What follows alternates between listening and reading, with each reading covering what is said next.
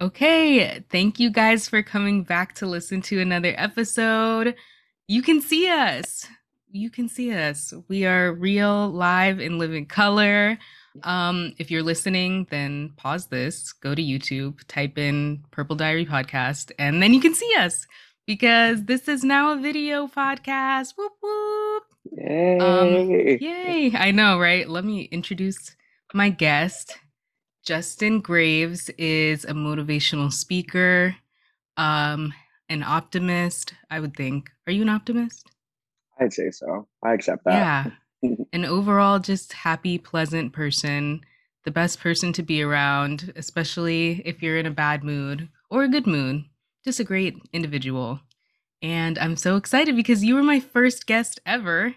And to have you back for episode 50, I didn't even know if I was going to make it to episode 50 at some times, but we are here and you're here. And I'm so excited. Thank you, Justin, for being here. Absolutely. Thank you for having me. And obviously, congratulations to you, Big Thank you. 5-0. That is a I huge know. deal. Thank So, you. congrats on making it. That's incredible. The persistence, the dedication. I love it. Thank you. It's so weird. I've seen a few people who started podcasts after I started mine. I'm not saying I'm the reason they started it, but just, they got Mhm, inspired by someone to start one and mhm. theirs don't exist anymore. And I'm like, I did it. I made it through I think something like at least 50%, but I feel like it's even more than that. A big chunk of Mhm. podcasts don't make it past 7 episodes. I thought you were going to say three. Like, I was like, I feel like people love it for like the first one, of course, they have an idea, second, and then third, they're like, oh, this is too much work. I can't do it. And then they drop. Or they run all the ideas you think you have to talk about. You realize, oh, I really can't talk about that for that long. Right. That happened to Right. me. I had a whole list and I was like, oh, I can't. 30 minutes is longer than it seems. Yeah. And Yeah. yeah. But Okay. you made it. I know, right? Yay. And thank you to everybody who's listened for this long. Appreciate you a lot. Okay, so for anybody who didn't hear the first episode, can you describe yourself a little bit? What do you do for work? What do you do for fun? Absolutely. What do I do for work? What do I do for fun?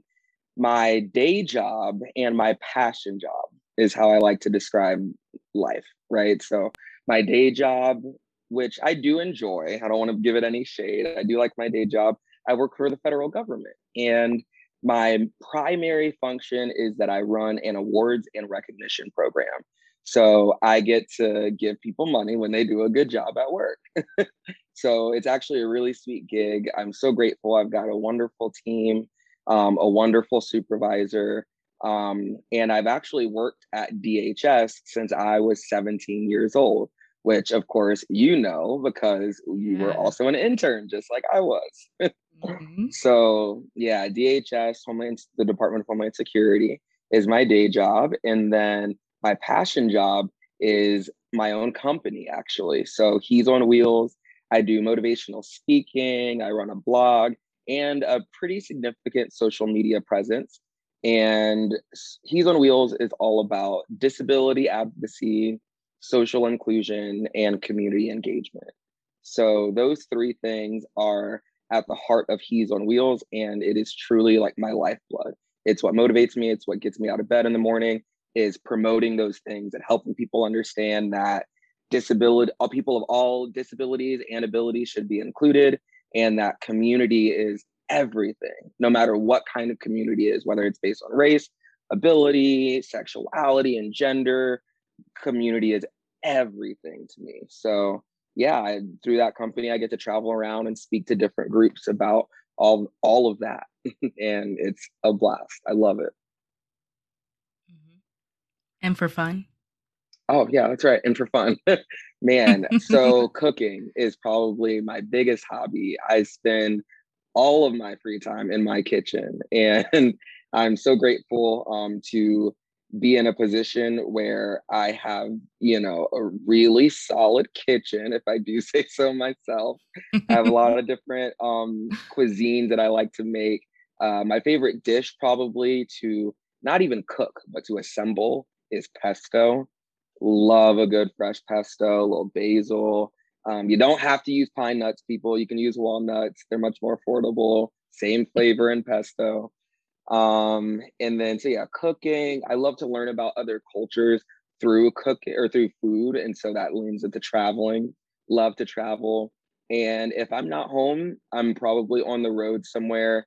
If I'm not traveling to like a new state or a new country, then probably visiting friends because quality time is my love language. And I love being able to connect with the people that I love. So yeah, traveling is everything to me. I kind of like living out of a suitcase every so often. Yeah, you are a jet setter. You travel so, so much. I'm so jealous. You're always somewhere. Okay, so anybody who maybe didn't listen to the first episode that you were on, and or I mean, looking, if you're even watching the video, you probably can't tell.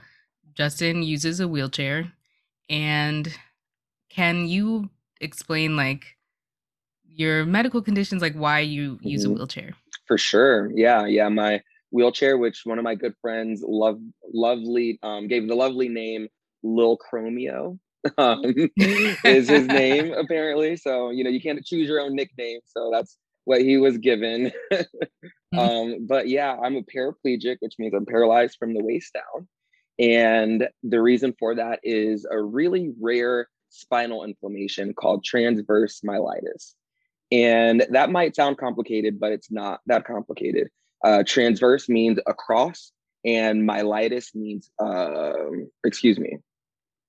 Yeah, no, that's right. Transverse means across, like width, and myelitis means inflammation. So if you have osteomyelitis, that's inflammation of the bone. If you have like, anything myelitis just means it's an inflammation basically. And so transverse myelitis is what I had when I was 3 years old.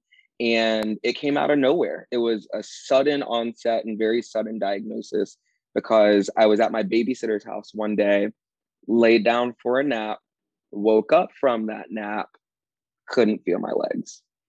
It was literally in a snap. And yeah, so that whole process was really interesting. Kind of thankfully, I don't have that much recollection of it, but I think all the time about how much it impacted my family. I've got two loving parents, my mom and my dad, who took such great care of me and advocated for me, and also taught me how to advocate for myself from a very young age. And then also my brother and sister, because it wasn't like, oh, you're paralyzed now, have fun. It was such a long process of rehab. Well, getting the diagnosis in the first place took a while, then rehab. So I'm sure that had a profound impact on my two siblings. So I'm often thinking about that, even in my current life, of how my illness played into like how it affected my family and my loved ones and those around me. But I'm grateful though, honestly. I always say that I gained my disability because using a wheelchair and having paralysis definitely, I don't think I would have picked it out of a lineup at the time as something that I would have loved to have happen to me. But the fact that it did, I've taken it, and it's part of my brand. It's the logo for my company, because it really is part of who I am now. And I mean that in the most positive way. Like, it's the reason I'm an advocate. It's the reason that I'm so outgoing. Having a disability really has been something that's changed my life, but not for the worse, definitely for the better. Mhm. That's awesome. That's a very positive way to look at it. I'm sure it takes a while to get there. So, Oh, yeah. okay, I want to get a working definition of ableism to use for this episode. You don't have to, define it for the whole world, but just the way that we're going to look at it for the next hour ish. Can you give us a definition of ableism? Yeah, for me, it's basically, and I love the way that you said it, like just for this space and this conversation, because it looks, ableism can be different all the time. And in fact, what I was just about to say was a little ableist. Ableism looks different all the time, and we can unpack that later on. Mm-hmm. But for me, an ableism definition would be anything, any language, any perspective, any opinion, just any occurrence that centers and only centers the perspectives of those who are able-bodied. Able-bodied being those that have the use of all of their limbs and senses is the way that I would define ableism. Hmm. So does ableism, is there another part of ableism, I guess, that applies to people with like mental disabilities? Absolutely. A good example of ableist language in this kind of situation is something that I actually still slip up and say from time to time. And I'll say it for the sake of this example, but I am actively eliminating it from my vocabulary. But it is like, oh my gosh, that was nuts, man. That was crazy. And those two terms, nuts and crazy, can be perceived as a slight to someone who might have schizophrenia, bipolar disorder, anything, on that spectrum of, mental health issue.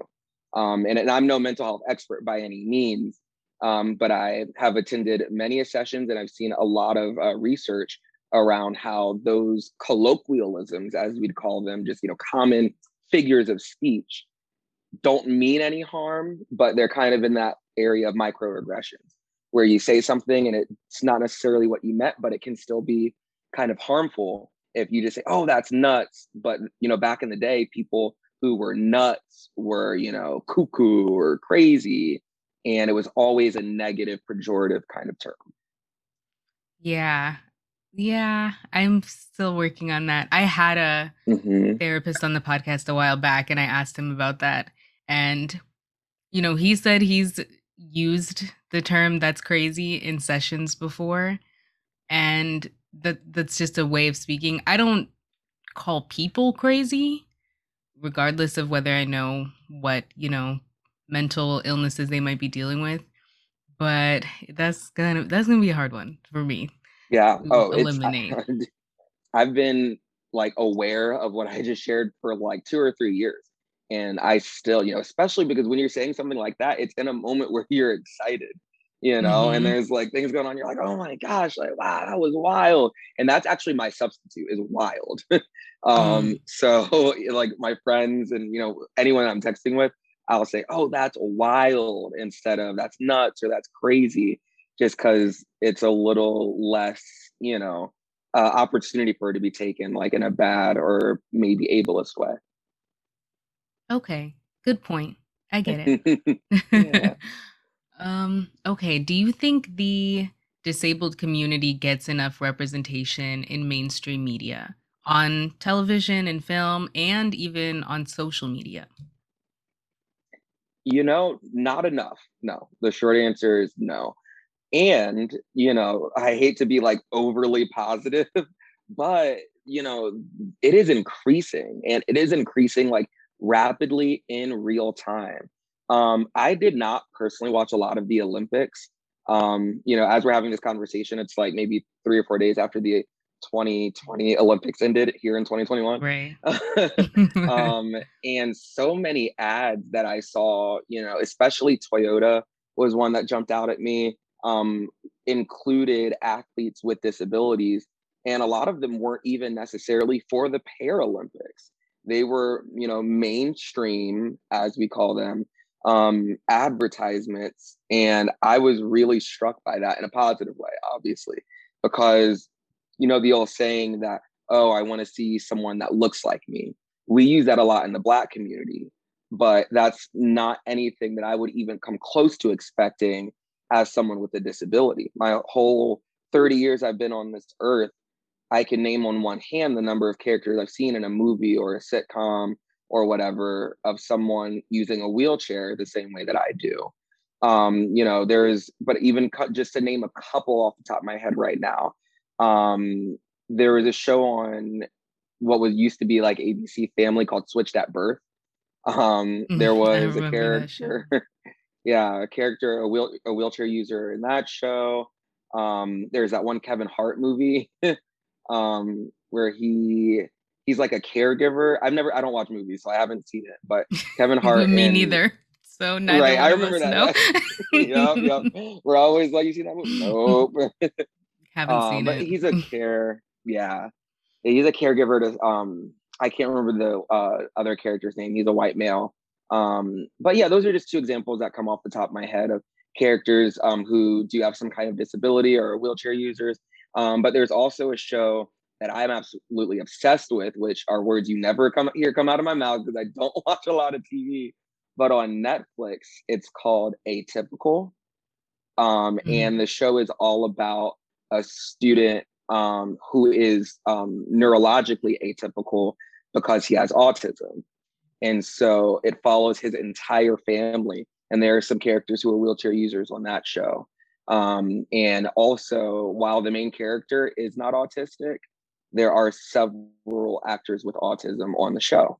So very inclusive in that way. And I think it's great. So it's increasing, but can definitely still increase more for sure. If we're going to talk about, media being an accurate representation of the real world. Absolutely. When I thought of it, I thought of, did you watch Glee?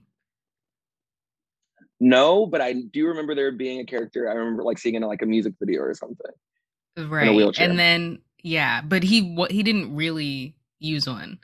It was just for the show and I'm like, "Huh. Like what is the point then? If I mean, he was a good singer, but he was not like Beyonce. Like they could have found someone who really needed a wheelchair that could Hmm. sing. And I mean, I appreciate that they were trying to represent, but I feel like in this day and age, we're getting to the point where who you are in real life does matter. And Oh so yeah. different, like a lot of people who weren't black used to get away with playing black because they just looked the part. And now it matters. Like Yup. if you're not black, you don't get to play us. Or I think a Yup. lot of like Spanish or not Spanish, Latino people, on Hmm. TV were actually white, and that doesn't work anymore. And same Yup. thing with disabled people. I feel like they should get to play themselves. Y'all should get to play yourselves. 1,000%. And when you started saying that, even before you said the blackface part, that's exactly what I started thinking. And, all of these isms that we're facing with like today in society, racism, obviously, I think, kind of, started way back in, the early 1900s. That's when, Black people were beginning to build a voice, not had, but, thanks to all of the amazing civil rights leaders, Black folks were beginning to build that voice.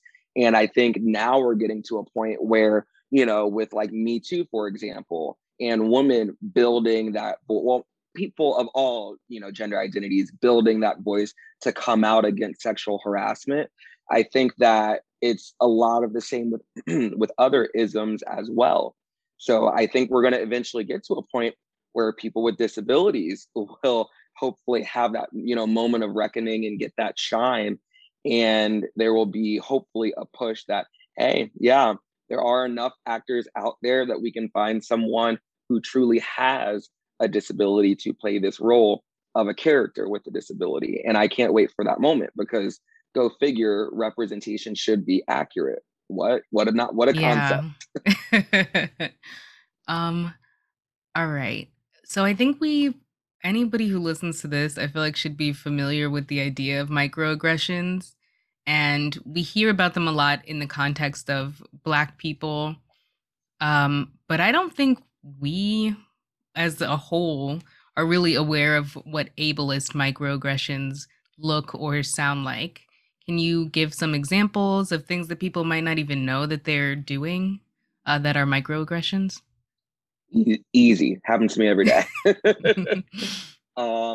So let's start with um, if you are writing an email for work or you're having a conversation in a professional setting. Oh, let me show you an example. Let me walk you through this. What Mm, if the subject can't walk? Um, One of the most glaring ableist microaggressions that frustrate me kind of the most is when you're in a public place, let's say there's some kind of speaker at maybe a conference, and someone says, "Oh, I just hate using a microphone. Can you guys all hear me in the back? Is this good?" Yeah. You are now placing the responsibility on the person, maybe in the second row, who might have a hearing impairment, to out themselves as having a disability just because of your alleged preference of not liking a microphone. So I always encourage folks to use whatever amplification device is available, regardless of your preference. And if your preference is that you don't like microphones, well, then don't present. You shouldn't have to put the onus on an audience member to have the same experience as everyone else just because of your preference. Um, and obviously, I'm a professional speaker, so I don't understand why anyone would have an issue with a microphone, anyways. But I'm biased. Let's see some other ones. Um, Gosh, these usually come to me so quickly. Um, The blind leading the blind is one that I had never thought about. I saw a there you video of go. blind people talking about it, and I'm like, oh, yeah, it does imply that being blind means you're stupid. That's right. Yeah. That's right. Which That's is actually one crazy. that I haven't really like thought of off the, from day to day. But you're exactly right. That's, yeah, like a pejorative. And it's so wild, wild, the underlying assumption of a lot of things like that. Where it's, you're basically just saying something that's, again, a colloquialism, and it's maybe second nature to you, but it's not something that should just be thrown around so easily, because it can be really harmful. um, Fallen on deaf ears is another one that I hear people say a lot. I think that that's, obviously quite ableist to those who are hearing impaired or deaf. And also, one thing that I'm really passionate about is person first language in general. So instead of saying disabled people, to say a person with a disability. For me personally, um, and and let me preface this by saying a lot of these things around language and ableism are also very specific to a particular person. So, if someone listening to or watching this has a loved one in their life with a disability, and they're like, oh my gosh, am I offending them by saying, oh, do you want to run to the grocery store with me real quick? But they use a wheelchair. I'm not telling you that that means that that person is offended. I'm just saying that maybe be more conscious of it and ask them if it offends them. Let's communicate. Because for someone like me, no, it's not going to offend me. With my good friends, I'll often make a joke out of it, and I'll say, oh, yeah, I'll roll to the grocery store with you. But that's just me gently reminding them of maybe any other ableist thing that they might say. It might not be about that moment, but about any other thing that just rolls off their tongue that is, kind of subconscious. Yeah. I did not think about that. Run to the grocery store, or just how much our language doesn't even think about people with disabilities. Hmm. Huh. That's really, really Yeah, good. and it's for me, it's especially with ableism, especially a lot of the research I do right now is all about ableism, and in relation to that, I strongly believe in the idea of calling someone in as opposed to calling someone out. Because if I was just rolling around, not walking, or I was just rolling around, hammering it over people's heads like, don't say this, don't say that, that is not a catalyst for change. That's not a motivator for change in any way. That's just going to make people get defensive. And rightfully so. That's a very aggressive tactic. And so instead, I prefer to call people in and say, hey, have you considered using this language instead, for all of the reasons that we just discussed? It's 100% more inclusive. And when I have a friend who's talking to me and says, like, I have one really good friend, his name's also Justin, and Hmm. he'll literally text me and be like, oh, can I call you to roll through something real quick? And he wants to review something with me. He would probably just say, oh, let me walk through something with you. But he's just showing me and demonstrating with his language that he took that extra second to think about it and be thoughtful. And that makes me feel seen, which I'm still working on a less ableist alternative to that saying. Oh, Crazy, right? you're right. Yeah. Right. And again, in the Black community, we use that term all of the time. You know, I want to feel seen, I want to feel heard, I want to feel, and again, it's not on its face bad, because we all know what that means. We want to feel connected, we want to feel recognized. And there is no shade at wanting to feel those feelings. It's human nature. But I am always thinking about, you know, how is me saying I want to feel seen potentially, you know, negatively impacting someone who might have a vision impairment? And how might that make them feel excluded? Because frankly, I work with and interact with a lot of folks who are blind or vision impaired. So yeah, I'm just always thinking about that in the back of my mind, and how I can come up with more, you know, active, like less ableist alternatives to a lot of the things that we say every day. Because I don't want to criticize someone and then not give them an alternative. Like that's not productive, not as productive. Right. Exactly. Another thing, I think the video with the blind people came up on my Instagram. And another thing they were talking about was, please don't just ask me how I became blind. Like, I think for people with physical disabilities, people always want to know, like, what happened? Did you get in a car accident? Mm-hmm, Did you fall mm-hmm, off a ladder? Like, what was the situation? Not thinking about mm-hmm. how that might be really traumatic for somebody to have to recount probably almost every day what happened to them and why they have the disability that we can see. Yep. So do you agree that Yeah. it's insensitive to ask? 100%, 100%. And you know, it's funny because going back to what I said about like it's based on individual people and their preferences, for me personally, I don't really get that offended. But it's based on two factors. For me, again, for me personally, I'm speaking with I statements here. On one point, I do get annoyed if it's a complete bona fide stranger walking up to me in the grocery store. Hey, so what happened? I get that more often than you think. And no, not Wow. a hello, not a, oh, can I help you reach that bag of chips on the top shelf? Just a, you know, usually a male. You know, hey man, hey, what happened? Like, I'm excuse me? sorry. Yeah. With that tone and everything. Like, I'm not even trying to be funny. Like, that's it. So a complete stranger, I think that's completely out of line. I don't know you. I don't understand or even want to understand your motive. I think that's just actually really disrespectful. It's none of your business at that point. Now on the flip side, if it's someone who I'm in a shared environment with, let's say, you know, maybe um, you know, we've been at a party and we've been hanging, we did just meet, but we've been hanging out around, you know, 2 3 hours, and you know, we've chatted about things, we've gotten to know each other a little bit, you know, a gentle, like, frankly, you know, hey, do you mind if I ask, I see you're using a wheelchair, do you mind if I ask how come? Because that frankly is a yes or no question. Do I mind? I can tell you either yes or no. Right? It's not a what happened to you.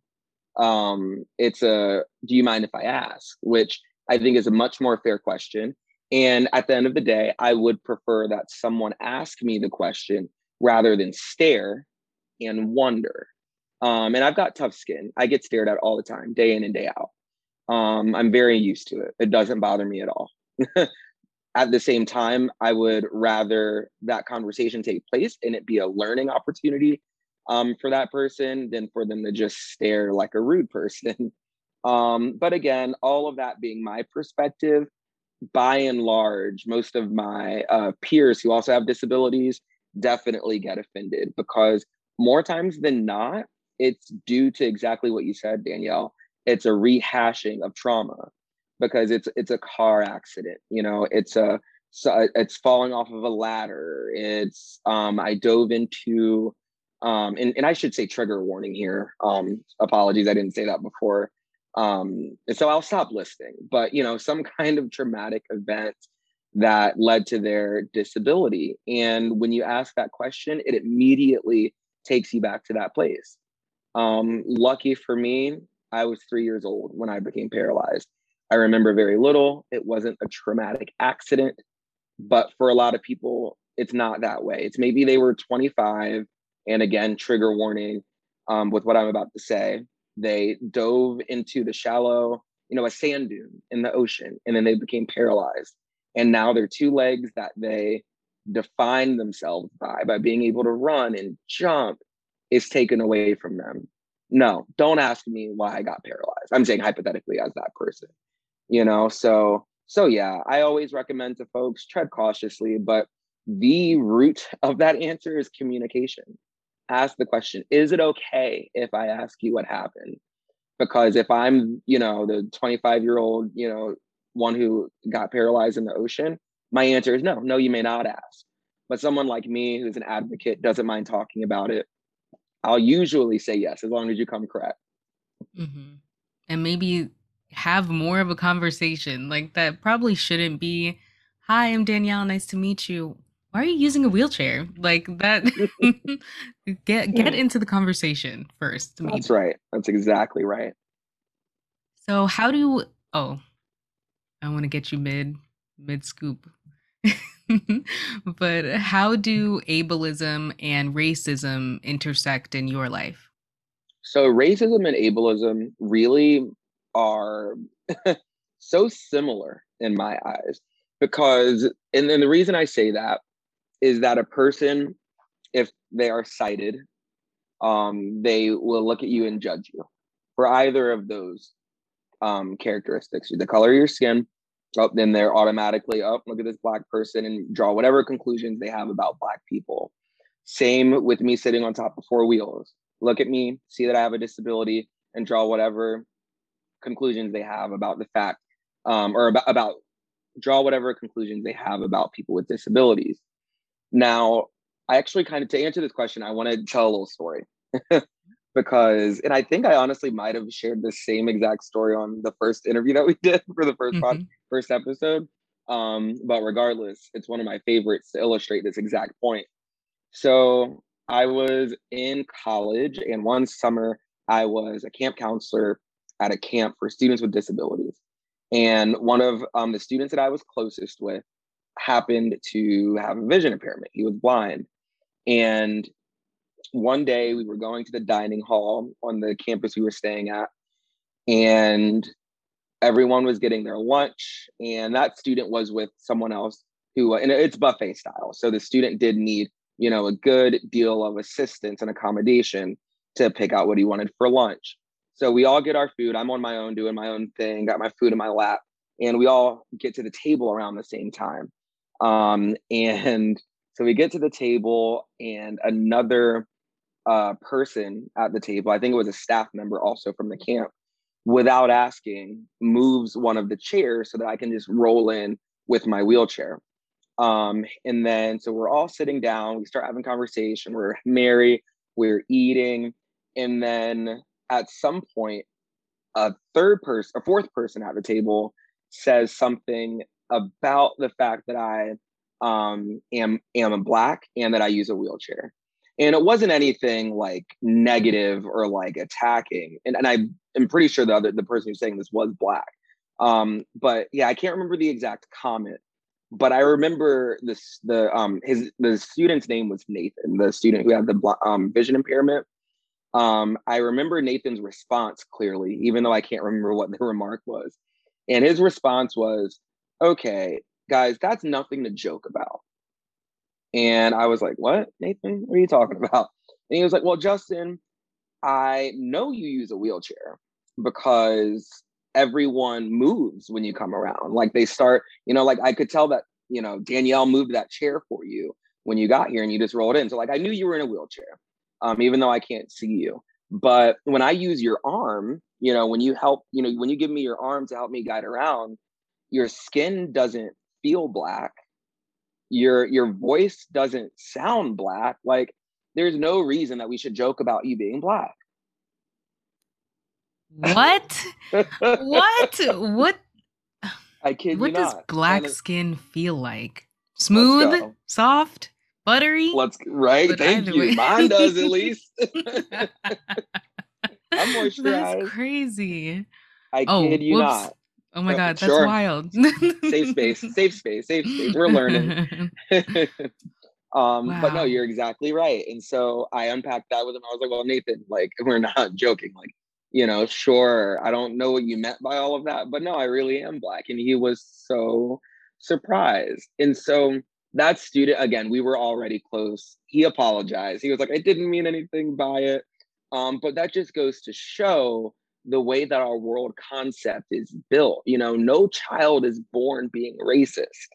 No child is born being ableist. These are all social things that are built and developed and created because of other people, because of whoever painted the normal, the average, the typical, for whatever reason, those things that shy away from that, people think it's important for it to be the average thing. And at the end of the day, racism and ableism, for me, they intersect in a way that is usually, they're not always at the same time. Because in a lot of spaces where I experience ableism, racism hasn't come into play yet. It's usually something where I can't get into a restaurant because they might not have an elevator, or I can't, attend a certain event because there is no accessible seating. And a lot of those things take place before my race even comes into factor.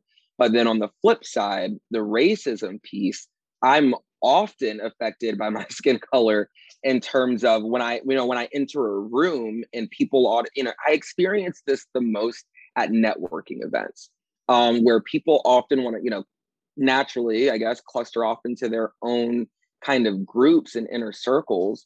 But by and large, I'm going to automatically feel comfortable, going to that group full of Black people that look like me. But I also love to interact with everyone. I'm not the kind of person that's going to gravitate towards the Black people and then just stay with the Black people. I want to pop around, get a little vibe of everything. And I feel like racism comes into play in those environments because it's like, oh no, we saw you over there interacting with those folks who are not interacting with us. So now there's some, like exclusion, elbows out, keep you out of our circle kind of vibe. So yeah, I can't think of a time where I've experienced them both together in a really aggressive way, but I always, always, always experience them, one or the other, literally every day of my life.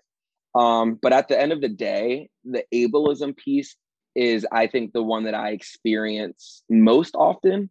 And I say that frankly, with a lot of privilege, because, I was grateful to receive education. I've got two parents who helped me pay my way through school. I did not pay for all of that, to be clear. I got a master's degree, I got a graduate degree, and some of those things give you access to things that race might otherwise, preclude you from or exclude you from. So super grateful for that. I give so much gratitude to my parents, and also just to the environment that I was born into, in terms of socioeconomics. Like, people, I think, don't look at education as a privilege. They don't look at having two parents in the home as a privilege, which I also do. And so for all of those reasons, the ableism piece, I think I have like a stronger attachment to, because some of the race things, I feel like I've kind of like shortcutted my way around. But at the end of the day, there are two things about me that will never change. The fact that I will always need a wheelchair to get around, and my skin will always be Black. And people often ask me if I would change the wheelchair one. No, I would never change either, ever. Even if I had like, a magic bullet and they said, oh, Justin, we could give you this and you could walk tomorrow, I would say no, thank you. Because both of those, my Blackness and my disability are so much a part of who I am. Wow.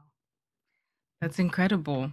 And that sounds like a lot to deal with, to have both of those things impact your life every day because of the ignorance of other people, really. And people Oh, from yeah. both of the groups are probably ignorant about the other group. You know what I mean? Mm-hmm. Oh, Yeah. yeah. 100%. All right. I feel like Cool. we should acknowledge we had to take a little Yeah. break. Yep. Because Justin is an actual superhero, such a professional, just so great. I'm so grateful because you paused the interview to get your medication, to get an IV. So you are doing the rest of this with an IV in your arm. That is crazy. Oh my God. I'm sorry. It's not It's okay. No, crazy. do not apologize to me. Just make a bookmark and think of the alternative and keep it rolling. I know. Okay. That's going to But be yeah, so I am difficult. unfortunately in the hospital as we do our interview here, but it's all good. We're getting healthy, so that's what Yeah. counts. But you look great. The lighting is Thanks. wonderful. Good. um, One more piece, as I'm thinking about the intersection of like racism and ableism, is I just think back to when I was in grade school, like elementary school, middle school, being out on the playground and just even in the lunchroom and stuff. Everything's so social, and I just remember, frankly, like it was almost always the students who were Black that were not friendly to me. And I did not process this in any way when I was a kid. It honestly probably wasn't until grad school. I literally read a book called "Why Are All the Black Kids Sitting Together in the Cafeteria?" And I was like, "Wait, what?" And I read that book, and then even a couple of years after that, I started thinking about it in relation to my own life, and I was like, "Wow, maybe this is where some of my like resentment honestly comes from because, growing up, I was almost always closer friends with students who were Asian and students who were Caucasian. And for some reason, I was like, is there something wrong with me? Like, I don't have any Black friends. As they say, I don't have any friends figuratively that look like me. Right. So I was like, what is wrong with me in this situation? And I wrestled with that for a while, but at the end of the day, I still don't have any kind of like solution for it or really exactly know why. But in my heart, I really do feel like it was because of a lack of acceptance of my disability. And that's something that even now growing up, as a 30-year-old adult, when I'm in a grocery store and I'm getting stares from little kids specifically, because they used to be the ones that stared the most. Unfortunately, older people apparently are also not house trained anymore. But little kids, are little kids of color are often the ones who stare the most. And then also my favorite thing though is that kids of color are also the ones who are more likely to ask the question. And be like, sir, what happened? And because I do get that, like you might be surprised that like a kid would speak up to a complete stranger. But usually when a child smiles at me, I smile back, or when they stare at me, I smile back. Because I want them to have a positive experience with me as someone who is a man of color, as a wheelchair user. And so yeah, that I still have some like I'm kind of thinking out loud here. Mhm. Feel like it's like a therapy session for a podcast. Yeah. But yeah, that's just something that I thought of, as we're talking about ableism and racism together. hmm It's, I would imagine it has to be so difficult to navigate both groups. I mean, being Black and a woman, I feel like, and not so much having to tone down being a woman around Black people, unless you're around a bunch of men, which Hmm. I try to never do. I just find Right. men mostly uninteresting, but around not even just white women, but like women who are not Black, I'm like, this, it just feels like there's a disconnect, and I can kind of relate to feeling Yeah. like there's a issue here. I'm not Right. 100% all in either group sometimes. Yeah, and it's something in the air, and you can't quite put your finger on it, but Hmm it's there. Right. Yep. So I want to talk about dating. I know that you Yeah. used to be kind of like a serial monogamist. And I'm Yeah. curious, as a 30-year-old man, as a 30-year-old black man, 30-year-old black Mhm. man who uses a wheelchair, how, Mhm. what is dating like for you? And what do you think a partner, a potential partner, what qualities would they need to have to be with you? Yeah, absolutely. So dating is a mixed bag for me. That's for darn sure. In 2021, of course, I feel like it's all about the apps, so the Bumble, the Tinder, the Hinge. And I also use like some apps that are kind of off the beaten path. One of my favorites right now is called Feeld, Feeld is how it's spelled. And there's a really large population of like polyamorous and also transgender folks on there. And I'm not into like the poly side of things necessarily. Like that's not something, that I would consider myself to be into actively.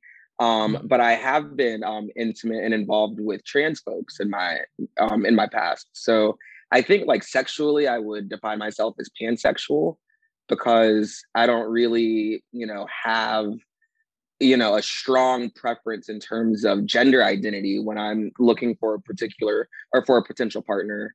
And for those who might not be aware, pansexual for me is defined as, being attracted primarily to the person's personality. So their gender identity, their genitalia does not matter to me.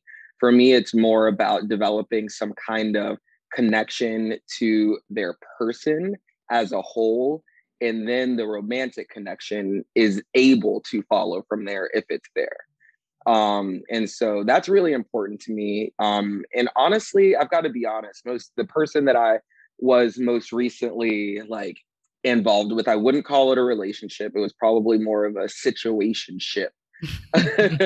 Was a trans person. And what I've found with so many of my friends who are trans and partners is that they understand all of the pieces that come along with being othered in society the same way that I do as a person with a disability.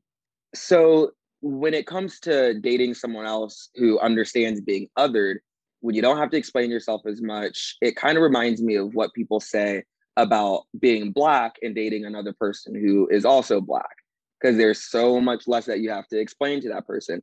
I've never had that luxury. I've actually never dated a person, male, female, trans, any Really? other identity that is just 100% Black. Yeah. Is that kind of wild? Not crazy, but Yeah. wild. It's very wild. Yeah. I'm And shocked by that. for what'd you say? I said I'm shocked by that. Yeah, and it's not, an attraction thing. Although again, since we're friends here and it's a safe space, growing up, going back to what I said about feeling other, by the other Black kids, that definitely kind of developed my sense of attraction and who I was attracted to at that time. And I dated one girl who was half Black, half white. But when it comes to race, it's actually never been something that I've strongly considered in terms of my sense of attraction. Even from a young age, it was like I think I was attracted to girls only at that time because society, right? Mhm. And that's the norm that you are taught. But now that I'm older, gosh, yeah, attraction when it comes to race, I ranges everywhere. Asian, Caucasian, you know, African American, African, period. Truly any race or ethnicity. But at the end of the day, attraction for me is so much more about what's inside than what's on the outside. Like that's probably the ultimate statement. And then when it comes to, what I would look for in a partner, number one is consistency. That is what I actively seek in a partner is someone who is just reliable, consistent, and says does what they say they're going to do. Because I know that I'm guilty of having very high expectations of myself and of other people. And the closer I get to someone, the higher my expectations get. And I've had to come to terms with that, especially as I get older, because like you said, I've kind of been a serial monogamist. And I also believe in the idea of keeping it private until it's permanent. So I'm not very public about like, any situationships that I might have. But at the end of the day, all of my relationships, like since I was, like 25 or 26, when they ended, it was in some way due to a lack of consistency. And then also lack of communication. So that's kind of a backdoor answer to the question too of what's important to me. Open communication is so important.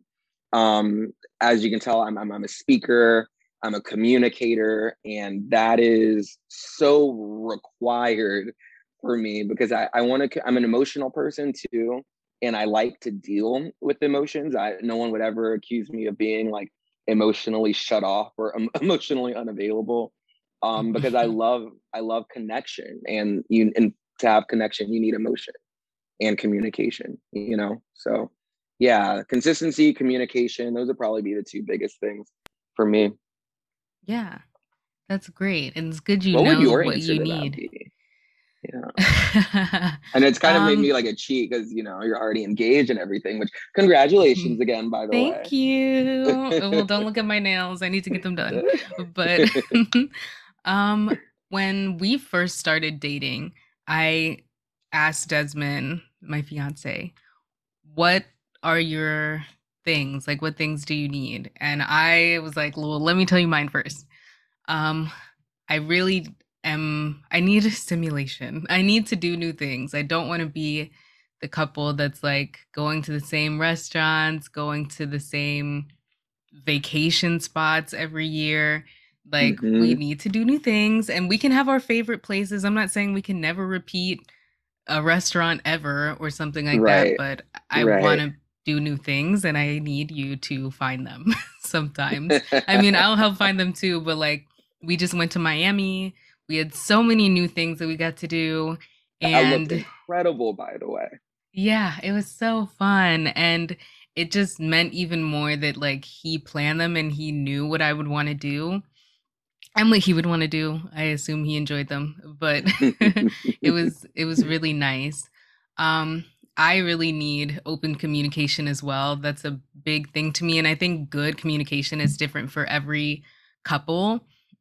If you start dating a new person, what was good communication in your last relationship will be completely different for this one, and just figuring out how we do it, but definitely voicing like I really don't like that or I really do. I Words of affirmation and quality time are my love languages and I like compliments and I want to hear when you really like something so that I can keep doing it, or when you don't so that I can stop. And the last thing was just understanding, like leaning in. And now that we're about to get married, I think for me, that really means just remembering we're on the same side. Like the arguments have to be from the place of we both want the same thing. We have different ideas about how to achieve that thing, but we're not butting heads. We are trying to work together towards the solution versus feeling like it's his side and my side. We're on the same side, and our team is trying to figure out how to get the solution that we want. One team, one dream, I always like to say. I stole that from somebody. I'm not sure, but credit to that person. But one team, one dream. Right. I I love like that. that. And yeah, those are probably my biggest things. That's what I said at the beginning. Assume they'll probably change, especially years from now when we have children. Sure. But those are Yeah. my biggest ones for now. Okay, couple more. We're almost done. What are three things that people can do right now to combat ableism? When they turn this off, what can they start doing immediately? My favorite recommendation is to go to Instagram and follow accounts that talk about disability and ableism. One of my favorites is Diversability on Instagram. And gosh, I've got to be also honest, I haven't been on Instagram much in the past like 4 or 5 months. You So haven't. You've been so quiet. I've been so quiet. Yeah. Like I pop in, I'll post like a quick story or repost a couple stories, and then I'll pop right back out. Hopefully nobody saw me. Um, but yeah, Diversability is great. Disability Insight is another good one. The Instagram for AAPD. I do not know their actual handle, but if their website, I believe, is aapd.org. It is the Association for Americans of People with Disabilities. They run a great Instagram, and they actually repost a lot of the content from places like Disability Insight, Diversibility, things like that. So having it in your feed, if you are an Instagram user, and just being open to it and introduced to it, and they'll post a lot of things like, today's ableist microaggression, right? So having that just top of your mind, because you're already scrolling your feed, you are, that is definitely a helpful way to kind of get your brain thinking about anti-ableism. Second, I would recommend, honestly, if you're into books, even if you're not into books, audiobooks are great. But Alice Wong just put out a really, really good book called Disability Visibility. So it is a book of narratives of people with disabilities. And so just to give you some awareness, and whether you have a disability or if you're able-bodied, I think it's a great read to give folks more awareness around the issues that come up for people with disabilities. And then number 3, I would say just communicate.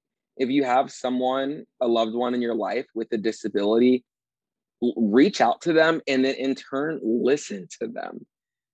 Because that's one of my biggest personal frustrations is, I've got an amazing tribe, like I love my friends, my family. I've got an amazing network around me. And oftentimes I think my friends, especially my friends, think of it as like a joke or a term of endearment when they're like, oh my gosh, Justin, like I completely forget that you use a wheelchair. And on the surface, that's kind of, it's in a way, it's flattering a little bit, because that means that I am behaving in a way that's encouraging you to look past my disability. At the same time, my disability is a really big part of me. And so if you are, forgetting that I use a wheelchair, then that also might mean that you are forgetting that the restaurant we go to tonight needs to have an elevator. Right. And that's so crucially important to me having a positive experience. So, and then I'll finish this answer by just a quick anecdote. I think my heart gets like most warm, especially with relation to my friends, when we're going somewhere and they've already, I call it casing the place. So they've already called ahead and said, hey, I see our reservations on the 3rd floor. Do you guys have an elevator? Are your restrooms accessible? And it might be surprising to hear that a friend, like not a girlfriend, not a boyfriend, not a significant other, not a parent, not a sibling, like a friend would do that. And several of my friends over the years have done that. And it just makes me so happy, because that's my everyday. That is what I do every single time I think about getting up and going somewhere. And to have that responsibility taken off of my shoulders, like I'm getting a little emotional now just thinking about it. Like it's a little thing, but it goes such a long way. So if you're listening to this or watching this and you have someone in your life with a disability, like next time you're planning something with them or for them, do that. Like say, hey, I was wondering if you wanted to go to this restaurant. I know you love this food. Oh, and by the way, I called ahead and I know they've got an accessible restroom. So you don't have to worry about it. And yeah, it makes me so happy, because that extra piece of being that thoughtful, it's rare. Frankly, it's rare. So yeah, those are probably my top 3. That's awesome. Just when you mentioned your friend saying that they forgot that you use a wheelchair, to me that sounds a lot like I had a coworker once when I was at JMU, which is in a very very white area, and Yep. I was working at a restaurant, I was a server, I was the only black person who was a server, and one of my coworkers was like, you're basically white. And I was like, no, I'm not. That's not a compliment. No, I am not. And he was like, well, no, you're taking it the wrong way. I just meant like you're not a stereotype. And I'm like, you could have kept that thought to yourself. You could have said that when I left. Stop talking, sir. Right. But saying that you don't notice my blackness just because you find me to be a pleasant person to be around is it's wild and That is what weird as I hell. call a macro aggression. As a term, I don't know if that's a real term, but as opposed to like a micro, small aggression, that is a macro aggression. That is Right. wild.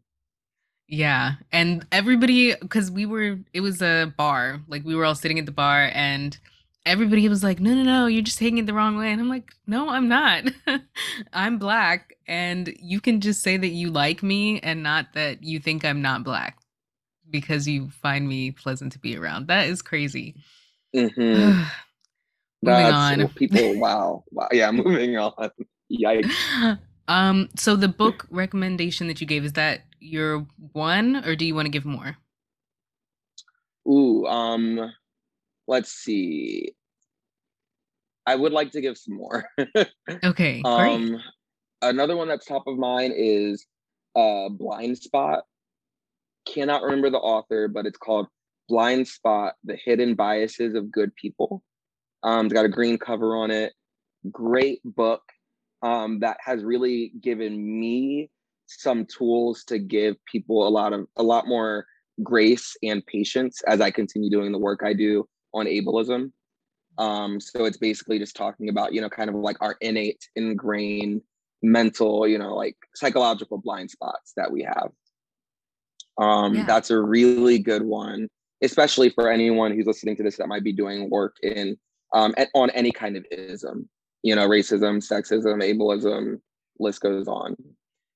And I would also recommend, and I'll be frank, I'm gonna not really sell this that well, but it's an incredible book. It's called A Disability History of the United States.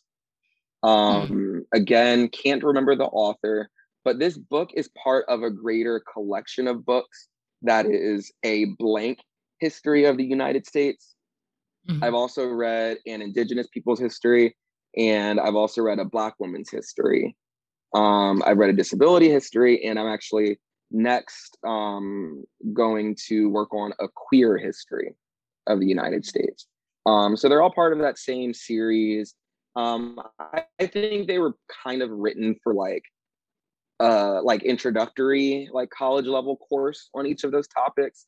But so it's not like super textbooky, but it does give you a lot of context and a lot of background to the plights and the development of all of those individual groups through the lens of the United States of America. So especially a Black woman's history. Oh my goodness, like gotta recommend that one. That one's probably been my favorite so far. Like, even I know we've talked about like ableism and disability a lot, but Mhm. a Black woman's history has probably been my favorite out of that group. And then the last recommendation I'll give is for one that I haven't finished yet, but I'm almost there. It's called Together. Loneliness, and the subtitle is like Loneliness in a something world. But the author of that book is Vivek Murthy, and he is the current Surgeon General of the United States. Was previously Surgeon General under President Obama as well. And the book actually came out during the current pandemic that we're in. So it's really interesting, in terms of Zoom and being connected. I'm using air quotes right now, connected through Zoom. And just, how lonely a lot of people feel right now. So I think that book is also a really good one. And let me finish my book recommendations by saying I have not read any of these. I listened to all of them. Same Audiobooks thing. are my preference for sure. I just don't have the attention span to read. I get sleepy and bored, but I do love a good audiobook. And then I'll buy the book and I'll follow along, and take Mhm. notes on interesting things, but I don't always like flip through the pages. But yeah, Yeah, team that's audiobook all the fine. way.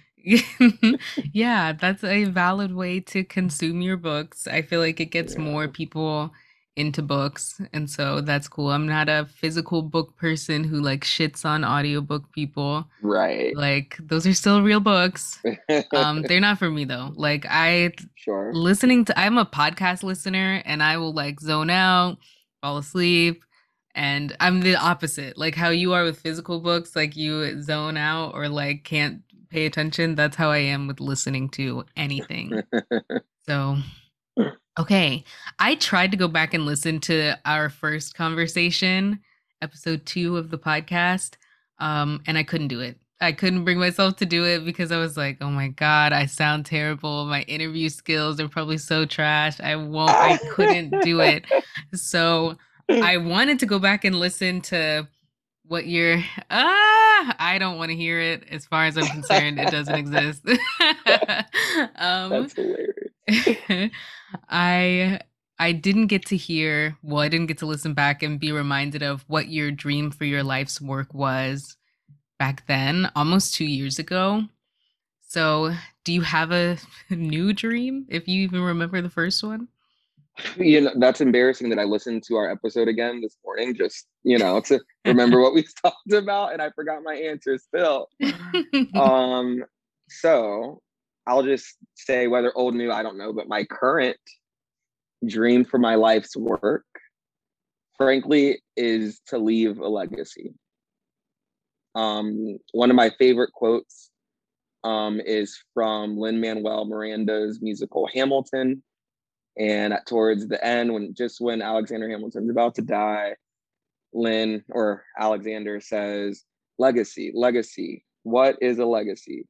It's planting seeds in a garden you may never get to see." And I just think that, especially, we didn't get too much into like health stuff in today's conversation, but like you mentioned, I am in the hospital. So, my health and frankly mortality, I'm not dying. let me say that. But of course, you have health issues that pop up. We all do. And it just makes you think maybe a little bit more of mortality than you would otherwise, and how important life and living life is when you're able. And so I've always been very focused on leaving a positive legacy. Um, if I'm ever not around, I want someone to look back and be like, yeah, that Justin Graves kid, like he did some impactful, positive things. And those things, I'm using air quotes, I want to be in the area of disability advocacy and, being a name, that 50 years from now, when they're thinking about, how much progress has been made since the ADA when it was signed in 1990. I want it to be like, oh yeah, and then Justin Graves came along and, did this thing or helped pass this thing. I want to just leave a really solid legacy, given the cards that I'm dealt. Like I truly think that I was, in a way, chosen to live my life in a wheelchair. I'm grateful for the mental health and the stamina with which I'm able to do it. And I want to be able to use that to be, in hindsight, look back and be able to say, yeah, I used my situation and my platform in a positive way. And then therefore the people that have come after me are also positively affected by that legacy. So yeah, that really is my dream, through He's on Wheels, through meeting one new person every day, and that goal of mine, through even the work that I do with my day job. Like I want to leave a positive legacy, regardless of whether or not I personally, get to gain anything from it. But the gain for me is really just leaving that behind and being happy with what I've done. Mhm. Well, that's an incredible dream, one that you're already accomplishing, which is so interesting. So many times that people share what their dream is, and I'm like, wow, you're really doing it. Like, if you died a year from, not you specifically, but like, if you died a year from now, people would say that you were doing that. So, good job.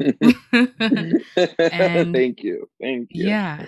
Well, oh my God, we did it. Thank you so much, Justin, for coming Episode back. 50. I know. I'm doing 50 more and then I'm stopping. but, but That's That's totally fair. It's such a big undertaking. And let me say, Danielle, on the public flipping record, I am so proud. Like I don't feel like a proud parent or anything because I'm not your papa. But it's just like, obviously, I don't know how many people that are listening to this may or may not know this, but Danielle and I met because of an internship where she interned. I was also an intern at that same place at one point, and then I worked there. And Danielle, I'm using air quotes, quote, worked for me. She didn't work for me. She did her own thing. But Danielle, we obviously met when we were much younger than we are now. And I remember when you said, "Oh, I'm thinking about starting a podcast." Everyone says that. Everyone says that. Like everybody's like, "I'm gonna start a podcast," and you not only did it, but you made it all the way to 50 episodes, and I know you're gonna make it all the way to 100. And that is along with living your life and working full time, and everything else that you have going on in your life. Like that is just a badass feat. So congratulations. I'm so proud and I'm so honored. And then one last thing, I feel like this is a big outro, but I just got to say it. When Danielle texted me, guys, to be on this episode, I was low key in the line for customs coming back from a vacation in Cancun, Mexico. And I glanced at my watch. I saw the text. I immediately dug my phone out of the bottom of my bag and said, "Yes, absolutely, whenever. I don't care. Like, book it. Like, we'll figure out the date. Like, I don't care what you want to talk about. I am there because I would do anything to support this woman." So, Danielle, so proud of you, and just truly congratulations and good. Like, I'm just so proud of you for consistency that you have and for following up on doing what you said you were going to do. Like that is just bomb. So love it. Thank you so much. I Yeah, that means a lot. Thank you. Um yeah, hopefully I can get through 50 more. I'm excited to see if people like the video thing. If people don't watch, then I'm not doing it for that long. But Yeah. yeah, That's it'll be fair. a lot, but I love watching like long form video, and I think that's becoming more popular. So I'm excited to see what the Yeah. next 50 episodes does. And I'm so grateful to you for being the very first person that was on the podcast to be here for number 50. Maybe you'll be back for number 100. I was about to say, I'm not, no pressure, no pressure. If you find somebody cooler, like maybe we get Beyonce in the room, I don't know. Okay. But if you need somebody, as you know, I will move everything to make myself available for you. I appreciate it. Um, I mean, I guess this will be a video, so people should like and subscribe. I don't want to be that person. That's But yeah, right. Like, do and all that. I'll do it for you. Everybody, make sure you like and subscribe. Please comment down below if you guys want to see more of this content. Why do I know that? Yes. Oh, and I did watch some YouTube videos yesterday. Turn on the notification bell so that you Mhm. get a notification every time we upload a new video. Exactly. And go follow Justin on Instagram at He's on Wheels. He's on hiatus right now, but be there so you can catch his great return. I'll be back Um, soon ish. and thank you so much, Justin. And I'll talk to y'all in a couple weeks. Bye.